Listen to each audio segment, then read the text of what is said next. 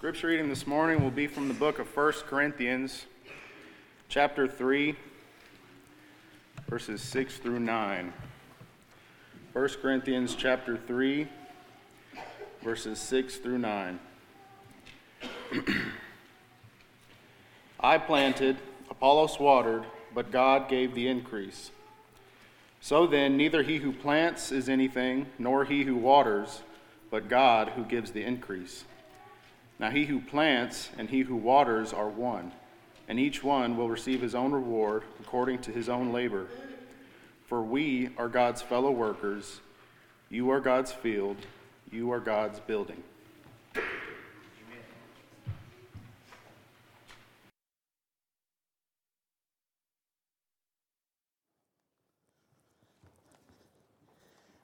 Good morning, good morning. It is great to be here in warm, balmy Midland, Texas. I'll tell you what, perspective always helps. Think of this truth with me. Numbers tell the story, but numbers rarely tell the whole story. Numbers tell the story, but numbers rarely tell the whole story. I left for the airport at 8 a.m. in Denver, Colorado. It was 8 below zero at the time. Warm, balmy Midland, by way of comparison. And while it was really cold and it had snowed, on my way to the airport, as one of the students was taking me, we looked up in the sky and it was impossible to miss it. There was a rainbow. It was probably the most beautiful rainbow I've ever seen, and when I first saw it, it looked like it was just a ladder going up into heaven with pristine, beautiful color.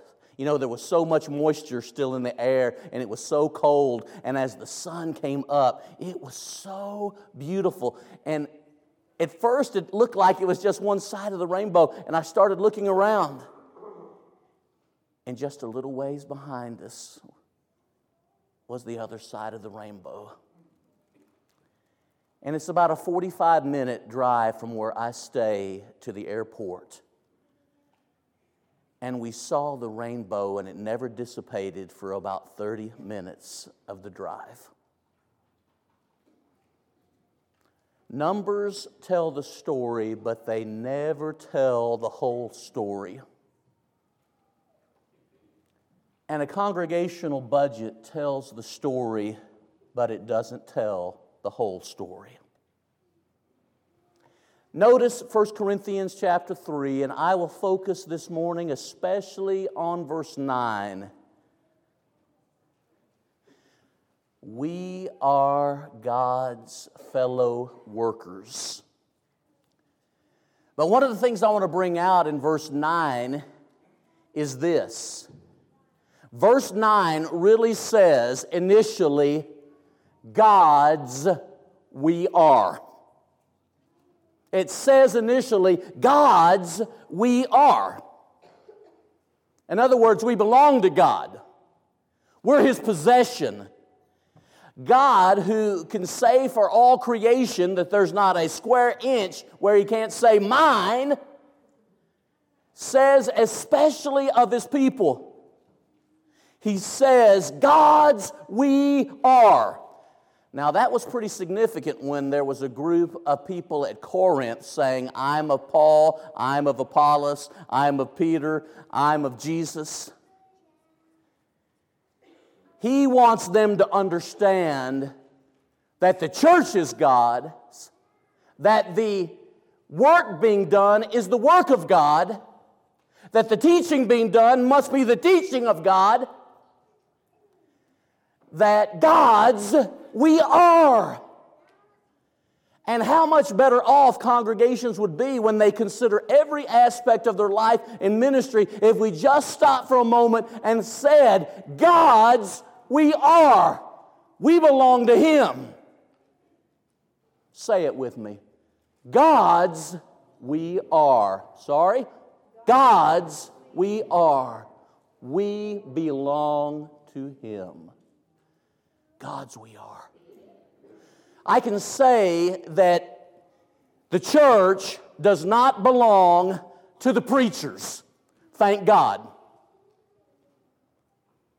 The church does not belong to the preachers. I've been here 24 years, but this is not my church. It belongs to somebody way better and bigger than Mike Vestal. God's we are.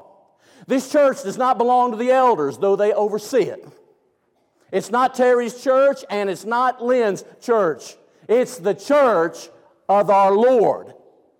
He bought it. He paid for it. It's His. God's we are. It's not a member that says, I've gone to that place all my life. The church is not yours ultimately. The church is Christ's. It's not belonging to big givers. I've given a lot of money to that church. It's not your church. While you care about the church because you care about God and the things of God, that's understandable. But ultimately, the church and every aspect of its life and work belongs to God. It belongs to God. And the sooner we realize that and appreciate it, the more God can be honored and glorified, and the more unity and love will exist within the body of Christ. God's we are. And don't act like it can't happen. It was happening at Corinth. I'm a Paul, I'm of Apollos, I'm a Peter. It can happen in a congregation. But God's we are. Now notice secondly from 1 Corinthians 3 verse 9. And I know that this is true about God's we are because of the way the rest of the passage continues to develop. I know what it says. We are laborers together with God, if you've got the King James Version. We're God's fellow laborers, and that's true. But the point that Paul is making in this context to a divided group of people is that God's we are. We need to get the main thing, and keep it as such. Keep it there.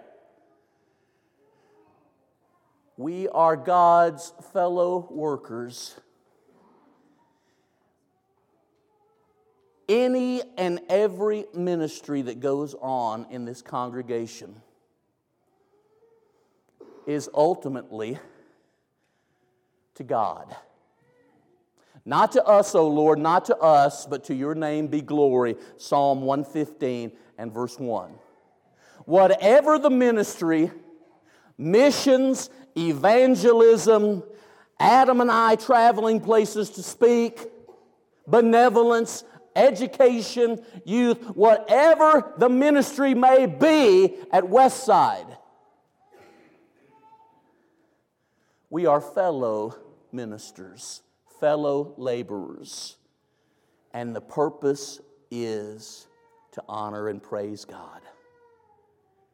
Sometimes in a congregation, because there's only a certain amount budgeted, I've seen over the years that sometimes people who have their pet ministries kind of compete against other areas.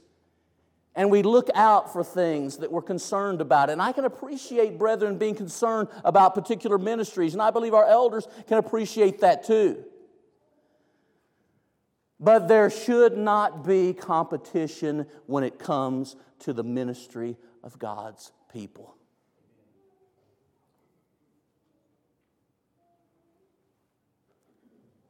We are fellow workers. The nature of ministry is to God, whatever its form is. To the work, we are servants of God. I want to be a worker for the Lord. Now let me go back and do two things. God's we are. That takes care of our identity as the church. God's we are. Now secondly, that expression, fellow laborers or fellow workers, that takes care of the activity. Remember that word, activity of God's people. Whatever we do, ministry in all of its diversity of ways that it can be given, individually and collectively. It's to be to God. Now notice, thirdly, the passage says we are God's field. God's field. And by that you might put down God's garden.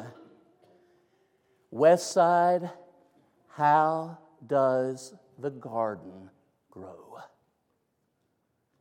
God's field, God's garden. And here's the emphasis.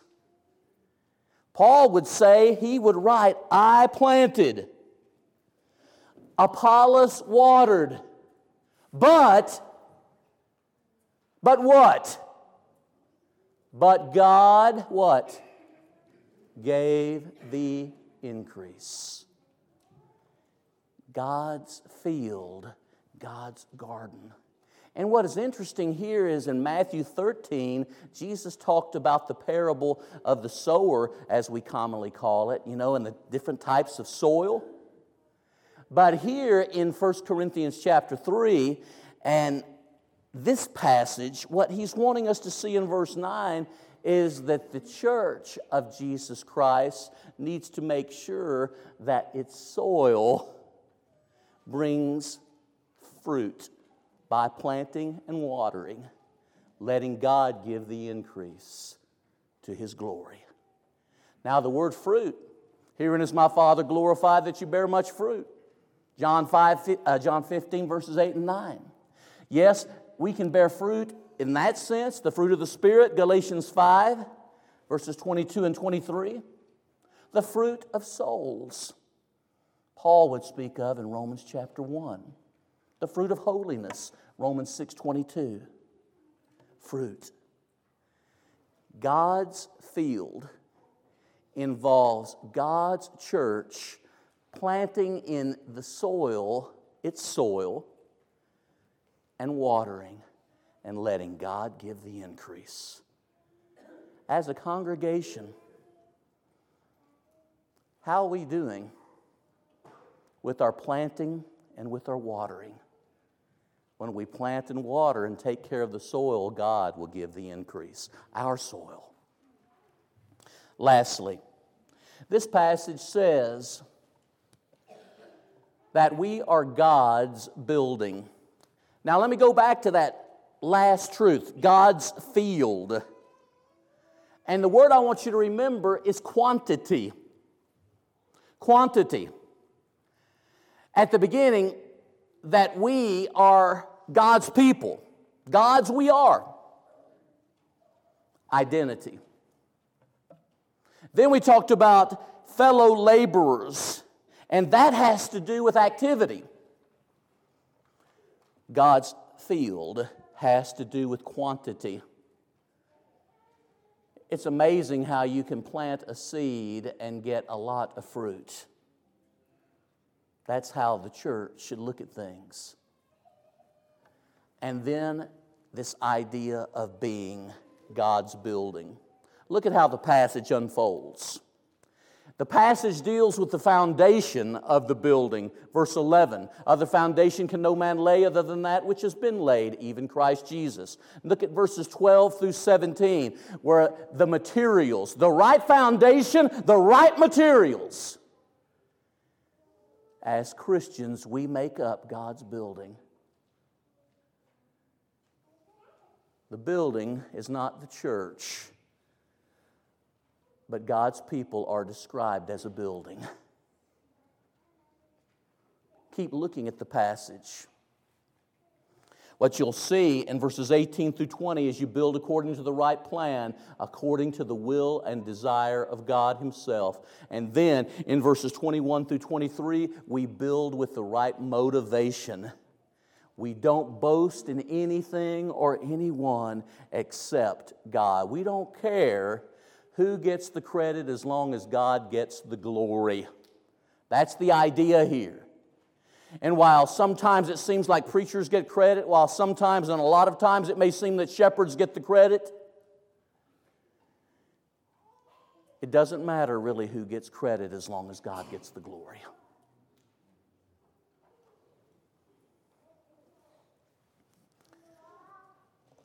Get this in your heart and the very soul. Do all the good. Let's do all the good we can. Let's do all the good we can.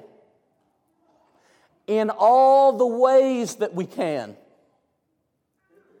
Let's do all the good we can in all the ways we can. For as long as we can. To the praise and glory of the great I Am. I have little doubt that someone in this assembly that 2024 may be our last year before we go to be with the Lord. Do all the good we can in all the ways we can for as long as we can to the praise and glory of the great I Am. The elders have allowed me, in preaching this lesson, to get a sneak peek at the 2024 budget. It's challenging and it's aggressive. Do all the good you can in all the ways you can for as long as you can to the praise and glory of the great I Am. And I also want you to know, though, that numbers tell the story, but they only begin to tell the story. As I looked at this, and I don't want to speak too much about this, the elders will, but there's a $25,000 increase in missions for 2024. And our missions budget is well over $100,000 for the year. In a congregation this size, we ought to praise God for that. Evangelism, over $50,000 is designated to evangelism in this year's budget. And to put faces on that, it includes Lynetta Solomon, the widow of Andrew Solomon, who faithfully served in the Caribbean for many, many years. Sister Solomon is still working in the Lord and studying, but she is the widow of someone who didn't make much money when he was preaching. And I believe that it is a special thing for this congregation to consider this lady and to keep supporting her in some manner while her husband has gone to be with the Lord. He did a great job for us, and I would question something about this congregation if we didn't want to do something for her. She's not a young lady anymore, though she works like she is. House of Recovery in Mount Vernon, Texas, East Texas, is also under this aspect of our budget. And they deal with young men especially who have addiction issues. And they have been doing a great work to which a number of you can testify.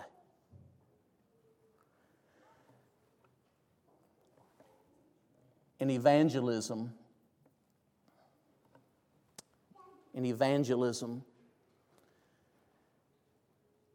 another $50,000 to $60,000 is designated. And in evangelism, this often means the people that we are helping in preachers' training schools.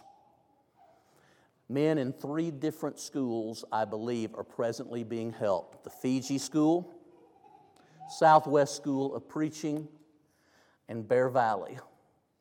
Numbers don't tell the whole story. With the goodwill of this congregation and the support of the elders, I just got back from Bear Valley teaching there for the week. I taught chapel before the entire student body and all the faculty each day. Bear Valley alone supports 61 satellite schools in 31 countries throughout the world. 4,500 people were baptized into Christ in 2023 through those schools alone, an average of over 12 a day. About 125 congregations were started in places throughout the world, and that's one ministry. And then I think about young men like Bryce Mayfield, young men who will live longer than most of us in this assembly, and we are supporting him and Weston Moses and others to preach the message of Jesus long after we're gone. In my judgment, that's a very good investment that we can make as a congregation. Education. I loved seeing this. There is about a 25% increase in church education as far as the budget's concerned. I am as excited about 2024 as I have been excited about any year in a long time. I believe that you will appreciate the budget.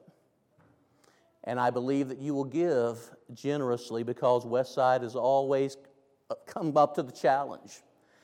By my calculations, it's about $9,500 a week or so we are talking about. But it is a budget that can be met because when God's people wants to do all the good they can in all the ways they can for as long as we possibly can, to the praise and glory of the great I Am, God will give the increase.